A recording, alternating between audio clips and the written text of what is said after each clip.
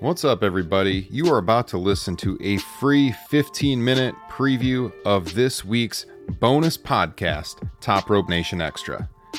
Did you know that we do 2 podcasts per week?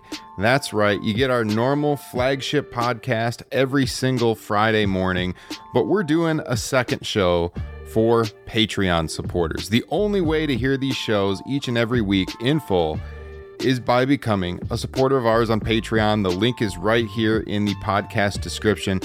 These are real, loose, free-flowing shows that we have a lot of fun with each and every week. And like I said, the only way you can hear it is by supporting us on Patreon. So if you enjoy the normal, free, weekly show we have been doing since 2016, you're going to love Top Rope Nation Extra.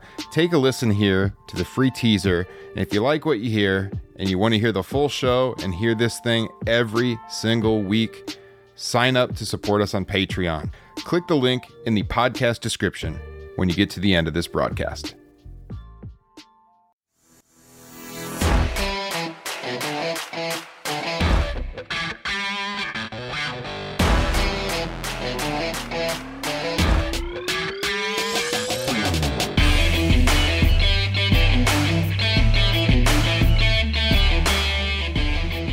All right, everybody, what is up? It is Top Rope Nation Extra, a very special edition here on this Wednesday, February 16th, 2022. I am Kyle Ross, and joining me today, our very special guest, my good buddy and yours. He's playing hurt on the other side of the pond. I was sick earlier in the week. He still is sick, so there must be something in the Atlantic Ocean today. Or at least over the last week. Mr. Liam O'Rourke joins me on the program. Liam, how the hell are you doing?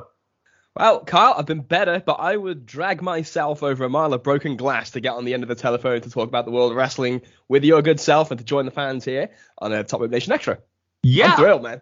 It's funny, just to peel back the curtain, as most of our patrons know, this was originally just supposed to be a good old little wrestling show where we were going to talk about the history of the Elimination Chamber, because that show, of course, emanates from the wonderful Kingdom of Saudi Arabia this Saturday, available exclusively on The Cock, or as you know it, Liam, the WWE Network. Indeed.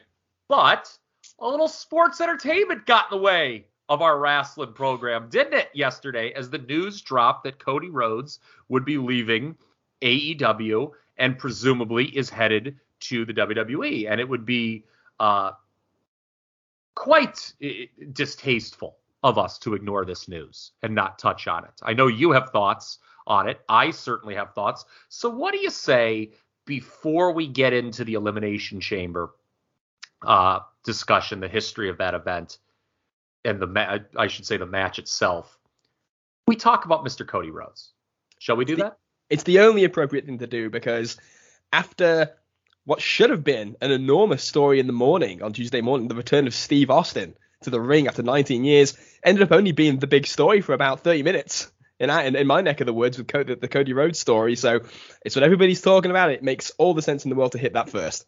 Yeah, and I saw that there was a lot of reaction. Ryan had a great tweet from the Top Rope Nation account. It was like a picture of Austin at one of the Slammy Awards, looking all like pissed off, and it was about, Steve Austin, the look on his face when Cody Rhodes steals his thunder 24 hours later. Got a lot of reaction. That was funny to see. So I want to break this Cody discussion down into a couple parts.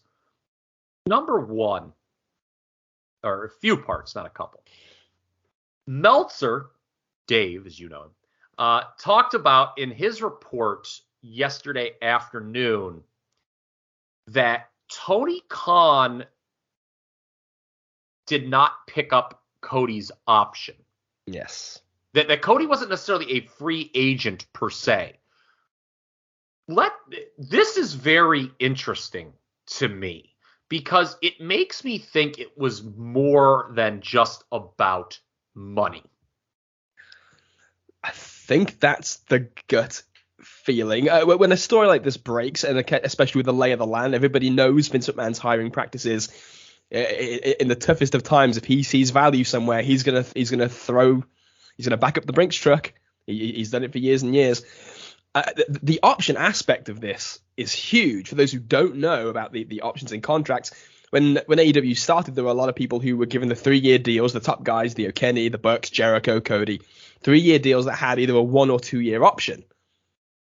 Kenny and the Bucks, the option was picked up. Jericho, who's Meltzer mentioned today on an Observer Radio show with Garrett Gonzalez, good friend of the show, that Jericho's was actually picked up the previous year, like in 2020. They jumped on that one and exercised it straight away. So the fact that Cody's was left, that I mean, no reporting so far. Even though there's been a lot of people that have thrown a lot of speculation at the wall, it feels like nothing has a concrete. This is what happened, blow by blow story yet. We might not get that for a while. Maybe we never will. In time, we likely will. But when it comes to the option not being picked up, it makes you question where things were sitting from Tony Khan's perspective, not picking it up. Was it a deal where he didn't want to? Because I think that the other thing too that's key with these options is that with the options comes a pay rise. The ability to exercise the option means that the salary goes up. Is there something to that about the salary going up and Tony not wanting to pay that much money? Was there something about the way the contract was structured that Tony wanted to change? Because the fact they were negotiating indicates that he didn't want to write him off necessarily. He just wanted to let that option expire so that they could renegotiate, which begs the question, Tony Khan didn't exercise the option.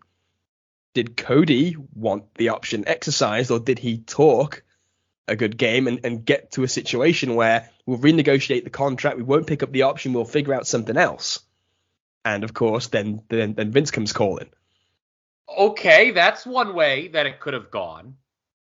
The other way, and what I was thinking, because it is fascinating that you're right, he was the one option that hadn't been picked up yet. Yeah. But I look at the current state, or not the current state, but the end state of Cody at AEW, and how he was becoming rather problematic on screen, his character. Everything else in the promotion essentially lined up with how the fans viewed it, except him and Randy. Yeah. And you talk about the pay raise that comes with an option. And we know Cody wanted to be paid on a similar level as the folks who had been brought in recently, specifically CM Punk. Do you think that Cody's unwillingness to turn heel made him to Tony Khan be like, I don't want to pay this guy more money if he's going to be a problem on my show? I think it's completely conceivable. When you look at the value that Cody brought to the table when AEW began, and then you look at the way he is now, and again, the reason why I do think that the way this has gone is this is probably a Tony Khan decision not to pick up the option. The only reason I was theorizing the Cody thing was because if he felt like he had some kind of additional leverage that he didn't have before with the Go Big show and the reality show and being more linked in with Warner, and all that, and the Turner stations, maybe it's that way. But from Tony Khan's perspective, you absolutely can see why. If I'm going to have Cody Rhodes for 2 more years, what am I getting if I pay this 7-figure deal? What am I going to get that's going to add to the show? And if the thing that he's going to get added to the show is a guy who does not want to turn, despite the fact the audience wants him to, I mean, that poses a horrible problem for any booker. And so much of this is because Cody put himself in this position. And that's a kind of a key part of this too. He was essentially fucked as a character, and I like him. I've been a defender of Cody's for a long time, but it felt very clear in the last few months that he had no idea how to dig himself out of this hole that he's gotten into. A crowd that refuses to cheer him, but he refuses to go heel. An audience that didn't want Brandy really on TV, but you have that personal need as a husband, obviously, for her to be involved. He wants to be a top star. He's always wanted to be a superstar. And he's always had that kind of romantic thing about being a top guy and a superstar. But at the same time, was self-conscious about the optics of booking himself in that role, takes himself out the title picture, finds himself in this kind of weird no man's land that he can't escape from. And it was affecting everything that he was doing, because you try and build up a heel against Cody Rhodes, and Malachi Black got cheered. Andrade got cheered. Any heel you put against him is going to get cheered. You essentially have to have him working against babyfaces for it to even seem remotely effective. But at the same time, Cody's trying to play babyface half the time as well. It's a real messed up dynamic. And I can see from Tony Khan's perspective, look, man, we got to make a call here on what we're going to do for the next 2 years. Yeah, and you talk about from the booker's perspective. You know me, I'm always trying to like fantasy book this stuff moving forward. And when I look at AEW moving through 2022 and I try to guess where they're going, Cody always felt like the albatross, particularly if he wasn't going heel. There was clearly a great path for him to go heel. And for the record, okay, Kenny turned heel. The Bucks turned heel. Yeah. Bryan Danielson, who's a much better babyface than Cody Rhodes, has already turned heel. They were talking about turning Moxley heel before he went to rehab. Now it would be foolish because he's got far too much sentiment build up with the fan base. And I actually don't think turning him heel was a great idea anyway. Jericho was a heel initially. Yeah. CM Punk, we all talk about down the line. There may be a time when he turns heel. I just don't know who Cody Rhodes is to think that he shouldn't turn heel.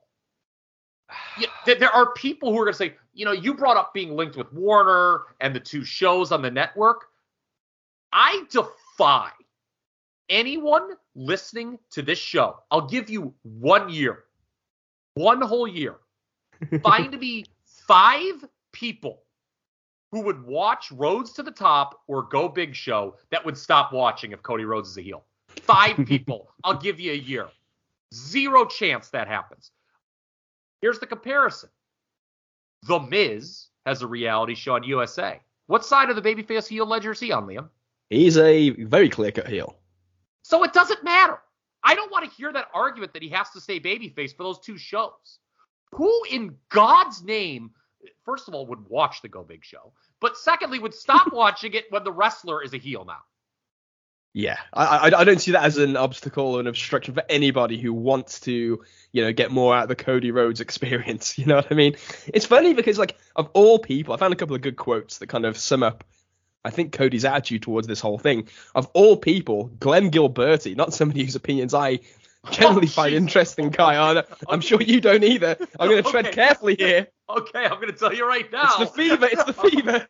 I'm going to tell you right now. I'm going to do a timestamp right now, and I may tell Ryan Drosty delete at whatever time this is. Hold on. Go ahead with Glenn Gilberti. It wasn't even so much something interesting he gleaned, more just an observation that prompted a response from Cody. Glenn Gilberti asked, when Cody was doing the open challenge for the TNT title, he asked if Cody was a heel, because you had a lot of guys coming in, some were baby faces, and the idea was you wanted to see them beat Cody or whatever. And Cody, in response to whether he's a face or heel, said, quote, "I'm neither. I'm a competitor and a reigning champion. Tired old tropes are even more insulting to the viewer, considering I've been on their TV since I was 20. It ain't black and white. It hasn't been that way in forever. Circumstances of the match dictate who we cheer for. Beautiful thing." I hate that mentality. I'm not sure where this has ever worked. The Attitude Era, where a lot of people were pointed, was not black and white, not for the things that were money. And if they were isolated incidents. If you send mixed messages to your audience, you can't be surprised at a mixed response. And that's the way it is. Sometimes Cody did things that were borderline heelish. Brandy absolutely did things that were actually designed to be heelish with the Nightmare Collective and some of the obnoxious stuff she was doing with the, with the little Brandy doll and all that stuff. And how about the last time she was on television when she insulted buried the town? She buried the town and then was like standing there, couldn't believe she would get booed against Dan Lambert. Yeah, and this is that thing of like, they don't know, that they think they can do anything, but they can't. There's a reason the tropes are in place when it comes to the face-heel divide, because the biggest irony of all is that he was host as a babyface when he was pushed the hardest, which was when he was challenging Jericho for the title. Yes, so late 2019, early 2020 is when Cody was at his best. And yeah, absolutely. Then he got that neck tattoo. Yeah. Well, yeah. So that's the deal, though. It's like, if the argument against Cody was that he was pushing himself too hard, I never really bought that as the reason why. But there are these seeds that were planted forever. They germinated. My own personal theory is that this took a turn for the worse when the QT Marshall feud started, even before the Ogogo match, because the idea that Cody was going to get a feud with QT when no one wanted a QT push at that time, I think really kind of turned a lot of people against it. And once it happened on like a couple of shows, then it becomes the in thing to do, and it just builds on itself. And Cody, like we said, I don't think he had the way out. He didn't want to be a heel, but he was reaping what he sowed. They both were. I'm so glad when you mentioned the Attitude Era at the beginning of that, that take, because there is this thought process. Oh, it was all shades of gray in the Attitude Era. No, it wasn't. No, not at all. Really, maybe for a brief time, but then the company figured it out and basically turned wrestling upside down. Right? I mean, how many of those like stupid puff pieces that would be in like People or Rolling Stone would you read in 1998 or 99? It's like, wrestling now is crazy. The stuff the bad guys used to do gets you cheered, where the stuff that used to make you a good guy gets you booed. Right? You would read that obnoxious. But that was what it was. They figured it out. Steve Austin, there was no shades of gray by the middle of 1998, folks. It was very clear he was the number one babyface. And yes, he did once wheel Vince McMahon out to the ring and put a gun to his head and said, give me a hell yeah if you want to see me blow his brains out. And that is a really terrible thing to probably do on national television. But he was cheered very loudly, and the people knew he was going to be cheered very loudly for that. And he was doing it against the biggest heel in the history of the company. Yes. Does that say something about the United States of America in 1998? It probably does. But who am I to judge? Okay? I agree. By the way, do you hate the Vince McMahon speech that the company tries to push, the December 97 good guys and bad guys speech that he does? I hate that so much. Oh, that it's irrelevant? No, it's not. Like, again, it's not irrelevant. It's just that there was part of that speech that was actually very true and prescient, where people, that's actually been a big problem with WWE for the last 20 years and why they don't know how to book a babyface, because Austin and Rock changed the rules, and then they just tried to pretend that those rules were never changed.